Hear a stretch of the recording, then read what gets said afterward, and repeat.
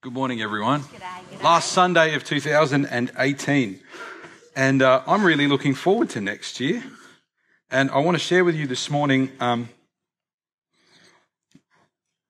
just a couple of pictures, hopefully to help us wrap our heads around what is going on in this church and across our country. And really, I just want to share from my own heart what I believe God has in store for us. You will need a Bible. We're going to pray before we jump in to Matthew's Gospel and then John's Gospel a little bit.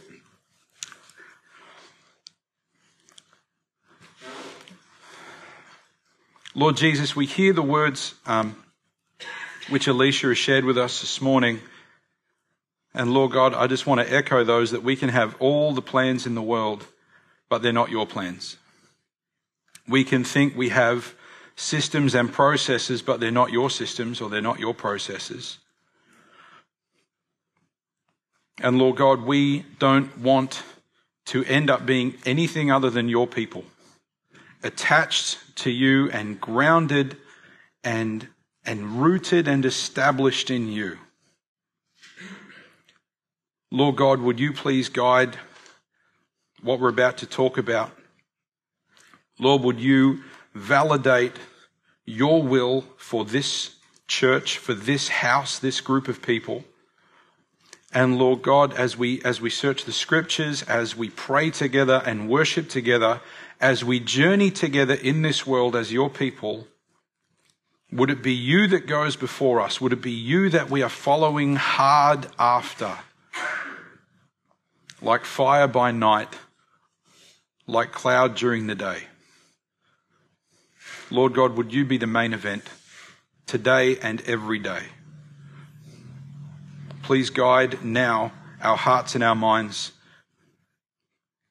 Amen.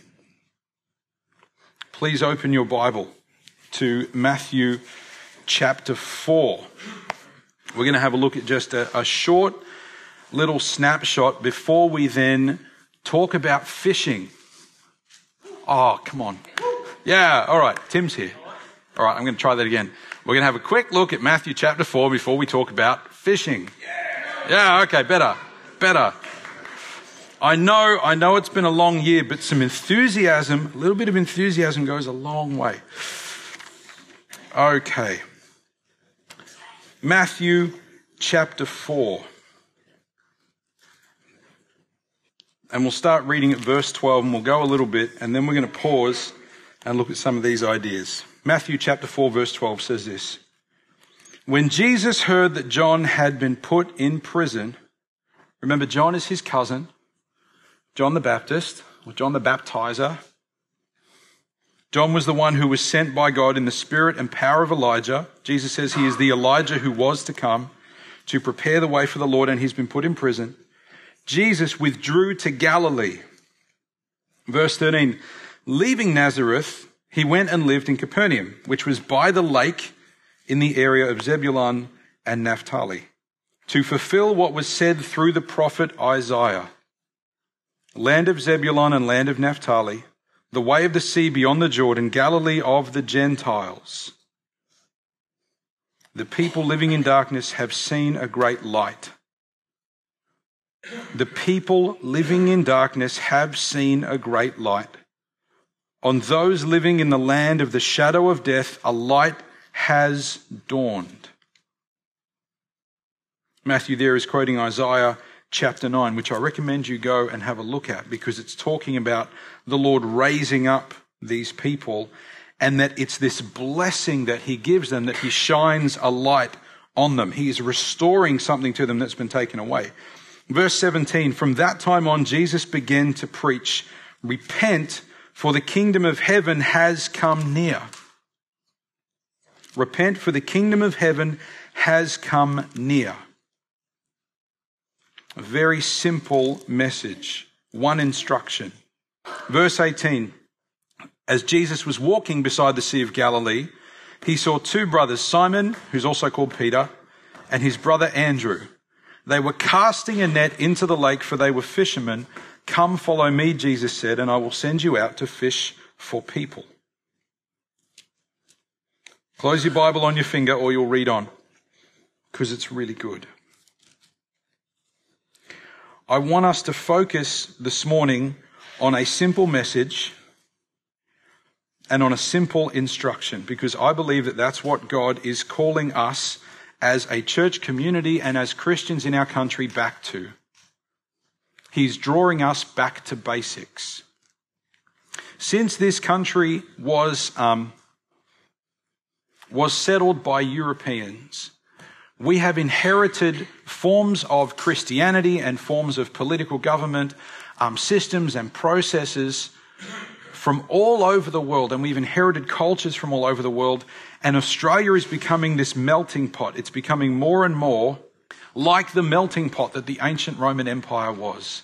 It is more and more aggressive and antagonistic towards Christianity. It is consumed with greed and lust and envy and every single thing that you would find in ancient Rome, you are now finding in Australia. And what that means, though, is that as the situation around us, the context that we find ourselves in is changing, and many of us would say it looks like it is morally deteriorating, it means that what we give our time and our energy to has to be very deliberate, and it has to be a very economical use of resources. And by resources, I mean certainly buildings and finances, but I mean the energy that we have, the hours in the day, what we actually have to use and to give. We can't sit around expecting that the gospel is just going to take root in Australia if we ourselves, who've been entrusted with it, we who are the light bearers of Christ, don't deliberately take the light and do something with it. When Jesus turned up, his disciples asked him a number of times, is now the time when you are going to take us and put us back at the top of the food chain? And we can have that kind of latent idea sitting in our head that, if revival happens, Christians are going to go from being at the bottom of the food chain back to being at the top of the food chain. Because for some of us, we've grown up and that's been our experience of Christianity in Australia. Christians call the shots. Christians are the moral thermostat. Christians are in positions of political influence and power. Christians are respected in culture.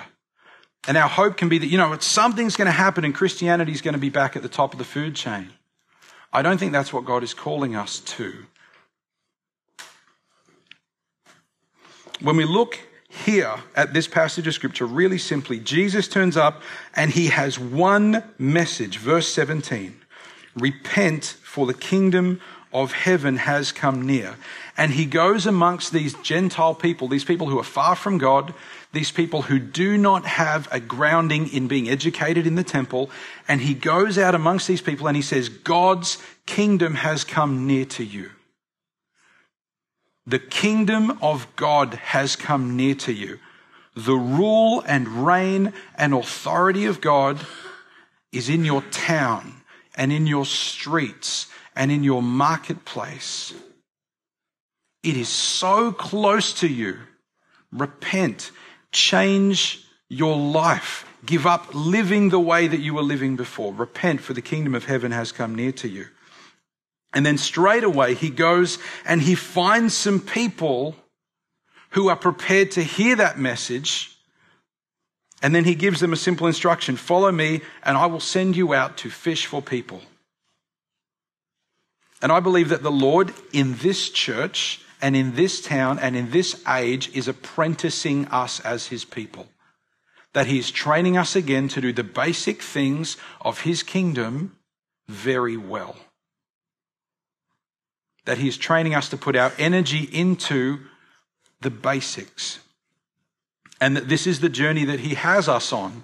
Whether we want it to be our journey or not, I believe this is the journey he has us on. And it's not about next year we're going to run a particular program, or we're going to read a particular book, or we're going to do a particular sermon series. It's not about a quick fix. It is about us learning to be God's people in a land and a culture which will not stop changing. Change in our country is not going to level out. Change in our country is not going to settle down. It's not going to slow down. The world is not going to be less aggressive towards us. We cannot hope to follow Christ and have people not do to us what they did to him. So I believe he's regrounding us. And I want to talk about 3 pictures which I believe will help us to wrap our heads around this. This is the first one. We see in Scripture that when Jesus goes and he talks to people and he says, the kingdom of heaven has come near to you, it means that every disciple of Jesus Christ is now part of being an outpost of God's kingdom. And an outpost, when we look back throughout history, say we look at the British Empire, or we look at the Roman Empire, or we look at the Ottoman Empire, or any of these places where they expand the rule and reign of a particular monarch or a particular dynasty, they would establish a base out there on the frontier. So that if you came near to that base, if you came near to that outpost, say of the Roman Empire, then the moment you came into contact with them, you would experience what it was to be under the rule and reign of Rome. If this church is going to be an outpost of God's kingdom, then it means that when someone comes into contact with part of this church family, what that person, we hope, we trust, we plan is going to come into contact with is the Lord Jesus Christ himself. That someone who connects into the life of Kerrang Baptist Church is going to find themselves connecting into and experiencing the rule and the reign of the Lord Jesus Christ. Not because we get things perfect, but because we love each other. Even when we disagree, even when we misunderstand, even when things go wrong, even when things fail, there is something about God's manifest presence, the rule and reign of the Lord Jesus Christ, obedience to the Spirit of God that goes on in and amongst this church family, that when someone in the township of Kerrang comes into contact with a craft group or with a youth group or with a men's group or a women's group or a play group, that they are coming into contact with Christ. This is what it means to be an outpost. Picture number 1. Picture number 2 is to be a lighthouse. We're going to have a look at 3 examples of these different things in a moment. What is the purpose of a lighthouse? I know I have a different picture up here than maybe the lighthouse you were expecting. The purpose of a lighthouse is to send a single clear message as far as the eye can see. To go, you know what? Let's make clear what we are. Let's communicate that very, very clearly. And the purpose of Kerrang Baptist Church and of any church of the Lord Jesus Christ is to be very clear and very simple, something everyone can understand, to go, you know what, if you are stuck, here is a waypoint. Here is something about God which is true and which will always be true. Let's tell you who Christ is, to communicate that really clearly to our town and to our district and to our region. We live in a country that most of us in ministry now refer to as post-royal commission. We are post-royal commission into institutional child abuse. That means that we have to re-educate the world around us to go, you know what? Here are these things which have gone on in churches, but that is not of Christ. We need to make our message very clear that God loves kids and wants kids to be safe. That's part of the message we now need to re-preach very clearly in this town.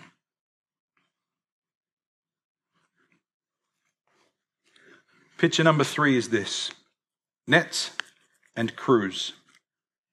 The first instruction Jesus gives to his followers is this: come follow me and I will make you fishers of men.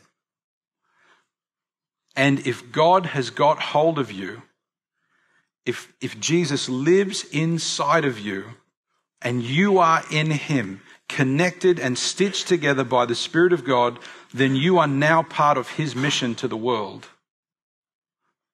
And part of his promise is that he will make you someone who has the capacity to fish for people. I know I said, hey, we're going to talk about fishing. often our Aussie definition of fishing involves a rod and some alone time. Depending on how many fish you catch, a lot of alone time. When Jesus talks to his disciples and he says, "Come follow me and I will make you fishers of men," it is a team environment that he's talking about. When he finds them, what are they doing? They are casting a net. It's something that they do together. And part of us functioning as God's representatives, as an outpost and a lighthouse, is also us going, you know what? We have a strategic goal. We exist for a purpose. And the purpose is that people would encounter Christ. It means that the different, say, programs or activities that we do choose to run or to plug in or to try and use, they have a purpose. It's for that person to encounter Christ. So let's have a look at where we find these things in Scripture. John chapter 4. If you flick over and want to read along, you don't have to. We spent a long time in John. I'm trusting these pictures are still kind of fresh in your mind. Jesus did not have to go through Samaria geographically, but we read in the Scriptures that he says, "I must go through Samaria." And then he finds himself in the middle of the day. The disciples go off to get something to eat and drink, and a Samaritan woman turns up. And in that foreign place, in the place where Jesus actually had no practical, tangible, physical reason to be there, what happens is this woman comes into contact with the kingdom of God.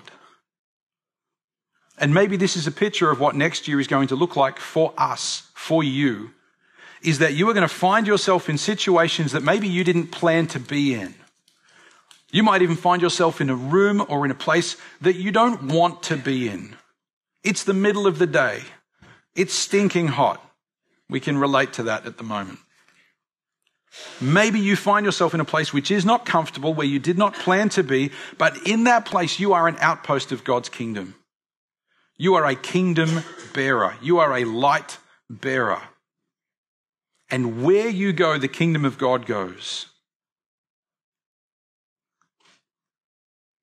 Jesus comes into contact with this woman, and what does she receive from Jesus?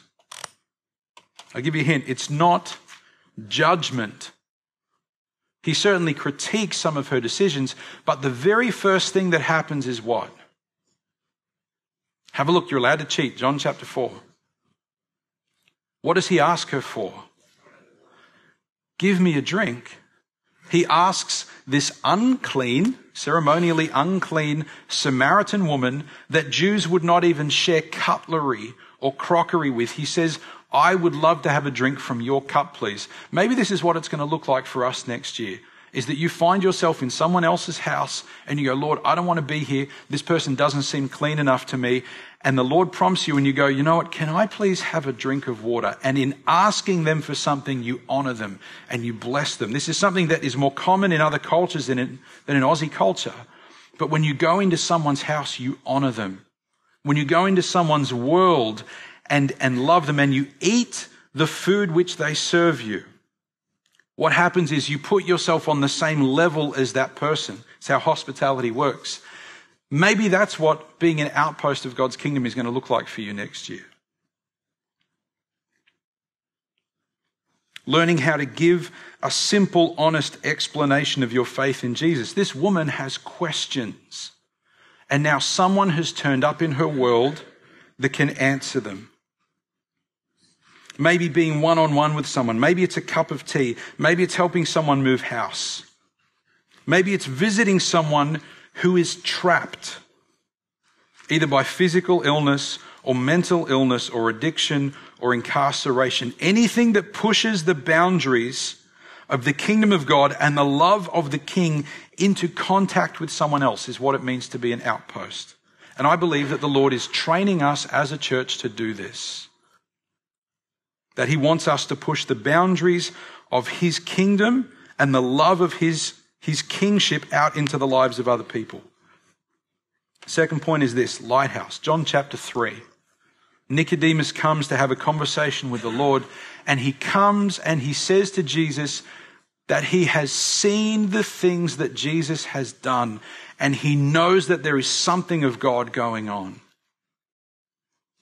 And I believe this is something as a church that we need, like I've already said, to get really good at, is that people know where the light is. People know where the hope is. That people would know where the help is. You know what? If you go down there to Kerrang Baptist Church, there is something about those people. There is a life in them. There is a joy and a peace and a faithfulness in those people. Is that the loud and clear message which we are echoing out through the life of our community here? I believe in many ways, yeah. Not so much to do with our Sunday service. You've probably noticed our Sunday service does not mean too much to our local town. But the things that happen here Monday through Saturday mean a lot to our local town. Kerrang Township may not notice if we stop having a Sunday service, but they'll notice if we stop having a play group. They'll notice if we stop having a craft group. They'll notice if we decide that we need to close the school down. They'll notice if we stop having any involvement in North Haven. What is the loud and clear message that echoes out of this family?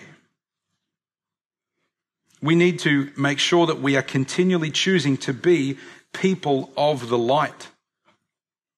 I've already mentioned this, but we are living in an age where it is far more valuable for us as Christians to be radically honest, to have extraordinary, humbling integrity and authenticity. All of those things are far more valuable than trying to impress someone. That means when we come into contact with someone in our town or in our region, and they go, "Oh, you're involved with Kerrang Baptist Church." And you go, "Yeah." And you know what? I get the faults. I get the difficulties. I understand all of that. We're not perfect, but God is at work in us.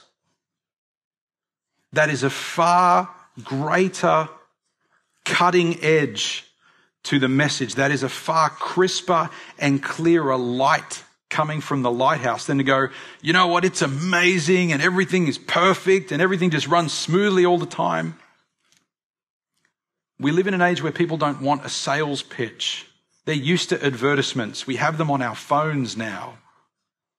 People are used to advertisements. What they want is authenticity. They want to know whether they can be involved in something and have real questions and have real struggles and have real problems and yet come in contact with the Lord Jesus Christ, to know that God is interested in them. We need to be very clear about the purpose of this house and very clearly make Jesus known. And the third thing is this: to belong to Jesus Christ is to be put in a crew. Jesus puts a crew together. We call them disciples. And he spends 3 years and they watch him get angry. They see him get upset. They see him cry. They see him go through the temple with a whip. They see him insult Pharisees. They see him get upset with his own family. And at the end of 3 years, he says, "I have finished what I have come here to do." Our picture of what it is to be part of a crew or part of a group of disciples, to be turning into a follower of Jesus Christ continually, we need to make sure that the picture we have of that is not too complex in a way that Scripture actually doesn't describe. Sometimes we think, I need to be perfect before God's going to pick me up and use me to do something. Rubbish. Absolute rubbish. That is not what we see in the Scriptures. Part of the existence of this house, this church, this family, as it has been for generations and generations, is to go, you know what? Let's find a net. Let's find something which is going to gather people together, whatever that activity is. And let's draw people to a place where they come into contact with Jesus. We see that Jesus feeds the 5,000 over in John chapter 6. And this, I think, is a lesson for us as well. I'm not going to preach all about this part of the Scriptures again. But Jesus goes to where the people are. And then God starts causing things to happen that get people's attention. People get healed. People get transformed. People get released. And God gets everyone's attention, and those people start just turning up and being involved, and Jesus feeds them. This is an important lesson for us as a church. This is something I believe God is growing us in. Everyone is allowed to turn up and hang around and see what God is doing. Everyone is welcome to do that. And you know what? Jesus feeds them, so we need to feed them. Everyone is allowed to turn up and wander around and follow Jesus and get fed. And then after they are in that space, after they have seen, after they have heard, then Jesus turns around and he challenges their belief in him. But he lets them belong first. He welcomes them first. He feeds them first. He loves them first. And after that has happened, then the question comes to go, who do you think Jesus is? Are you only here to get fed, or are you here because there's something else going on? And when there are people that turn away, there are people that turn away. But Jesus invites his disciples to be involved in this whole process. So what does this look like for us as a church? What does this look like for you as an individual? Maybe it looks like finding a net. Maybe 2019 is the year where you go, you know what, I'm going to pick up a new net. I'm going to get involved in a new activity or a new program or a new process, whatever it is. The program or the process or the activity is not the goal. The goal is that people find Jesus. But to go, Lord, we are going to throw our net out over here, and we're going to try this, we're going to try this, we're going to try this because we want people to connect with you. And we see in the scriptures that when the disciples do that, even when all of their skills fail them, even when these professional fishermen come up with nothing, Jesus goes, you know what? Let me show you something here. And he moves and he acts. Maybe 2019 is the year where you will find a net. Or maybe it will be the year where you go, you know what, I need to step in with a different crew for a while. Maybe there's a team that needs to start functioning in the life of this church. Or maybe there's a team that needs you to step in and to function as part of that team or part of that crew in the life of this church. Maybe you need to be involved in a deliberate strategy to bring people into contact with Jesus. It is easy for us to sit back and to assume that all the processes that we have had in place are somehow going to cause Christianity to become top of the food chain or something like that again. The reality is that we are probably on the cusp of starting to feel the persecution that Christians around the rest of the world feel and have felt for centuries.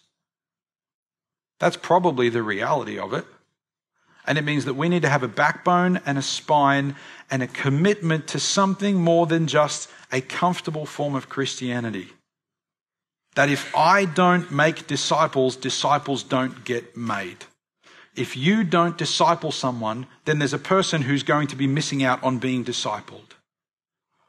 If there is faith in you, then there must be faith through you. If the Spirit of God is on you, then the Spirit of God needs to pick you up and carry you and move through you. But that decision is yours to make. Your availability is your decision. Your willingness is your decision. Your submission to God is your decision. And no one can force you to do that. And no one will force you to do that. But it comes back to availability. There are some practical things that maybe we can do around some of these pitches as an organization. So one of those things, I believe that it would be a good thing for us to communicate as clearly as possible as an organization, of which I am an employee, that it would be good for us to communicate to our town that this is a safe space. So I have asked the deacons to price a security camera system. Not for any other reason than it will clearly communicate to this town, if you turn up to an activity at that church, they are serious about safety. They want their kids to be safe. Now, I'm sure there's a fair bit of discussion to have around that. But that's one practical thing we could do. I've sent some information to the elders and to the deacons as well, going, look, I have some ideas about maybe putting another person on staff next year. If we can afford to do that, how could we do that? Because there's no shortage of things that need to be done, but these are not silver bullets. Like we said before, we can have a system, but maybe it's not God's system. And next year, I don't believe that God is going to simply go, cool, run this program and it'll fix everything. Have this activity as part of your cohort of activities, and it's just going to, all of a sudden, wrap Kerrang into the life of Kerrang Baptist Church. I think God is taking us as his people on a journey to go, you know what? How about these really basic things? If people come into contact with you, are you bringing them to meet me? And I believe Jesus wants to be the main event, and that this is what he's walking us through. There are a lot of things that we are doing blisteringly well, but we've just celebrated 140 years this year. We have just, as a church, worked through clarifying and putting down on paper what our values are that we are carrying forward in the life of this church. But ultimately, it's about the people who are sitting in this room right now, the people who sit in these seats, the people who come into the function room and into the powerhouse room throughout the week. So how will we go about being an outpost or a lighthouse? How are we doing with nets and crews? This is part of the big picture that I think God has going on for us. And there is no way for us to go back to having a comfortable, politically authoritative kind of Christianity in our country anymore. And so I believe the Lord is regrounding us and regrouping us and retooling us. And that he's apprenticing us in these very straightforward, basic things. And if we are faithful, I believe then he will bring fruitfulness in its season. I'm going to pray and commit these thoughts and these pictures out of John's gospel and Matthew's gospel, because I don't want my words to be in your heart or in your mind. I want God's words and God's pictures to be in your heart or in your mind. So let's pray. Lord Jesus, this house is your house. And all of us who are here are in some way, shape or form people who are seeking you, to belong to you, to be caught up in relationship with you. And Lord Jesus, I pray that as you have been leading us and guiding us, you would continue to do that.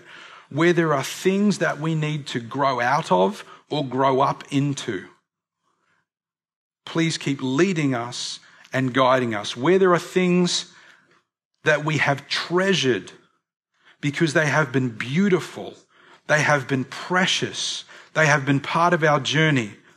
But Lord, where they are not for this next part, help us to deal with our sense of loss. Help us to deal with any grief or any disappointment or with any anger.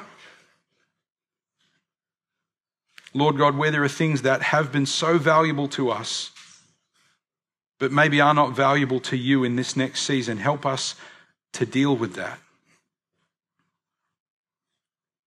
Lord God, where some of us need to make sacrifices in order for us to be available to you, not necessarily to any program or to any activity or group, but to be available to you where we know there is something we need to cut out. Lord God, help us to make those sacrifices. Help us to see these things in light of eternity. Lord God, where there are things you are drawing us and calling us to pick up, where there are nets and boats, where there are programs or activities or spaces or titles or opportunities to step in and to be your representatives, to gather people towards you, Lord Jesus, inspire us. Stir up our hearts.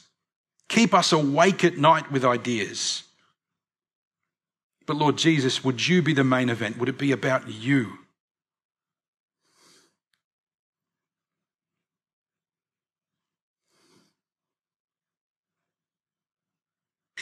Lord God, we trust you.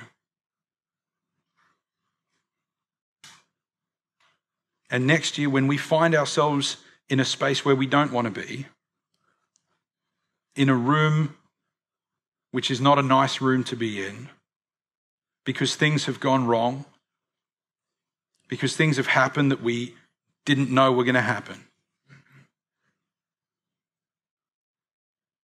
Lord Jesus, would you meet us in that space and remind us that you are with us like a pillar of cloud by day or fire by night, and that even in that space,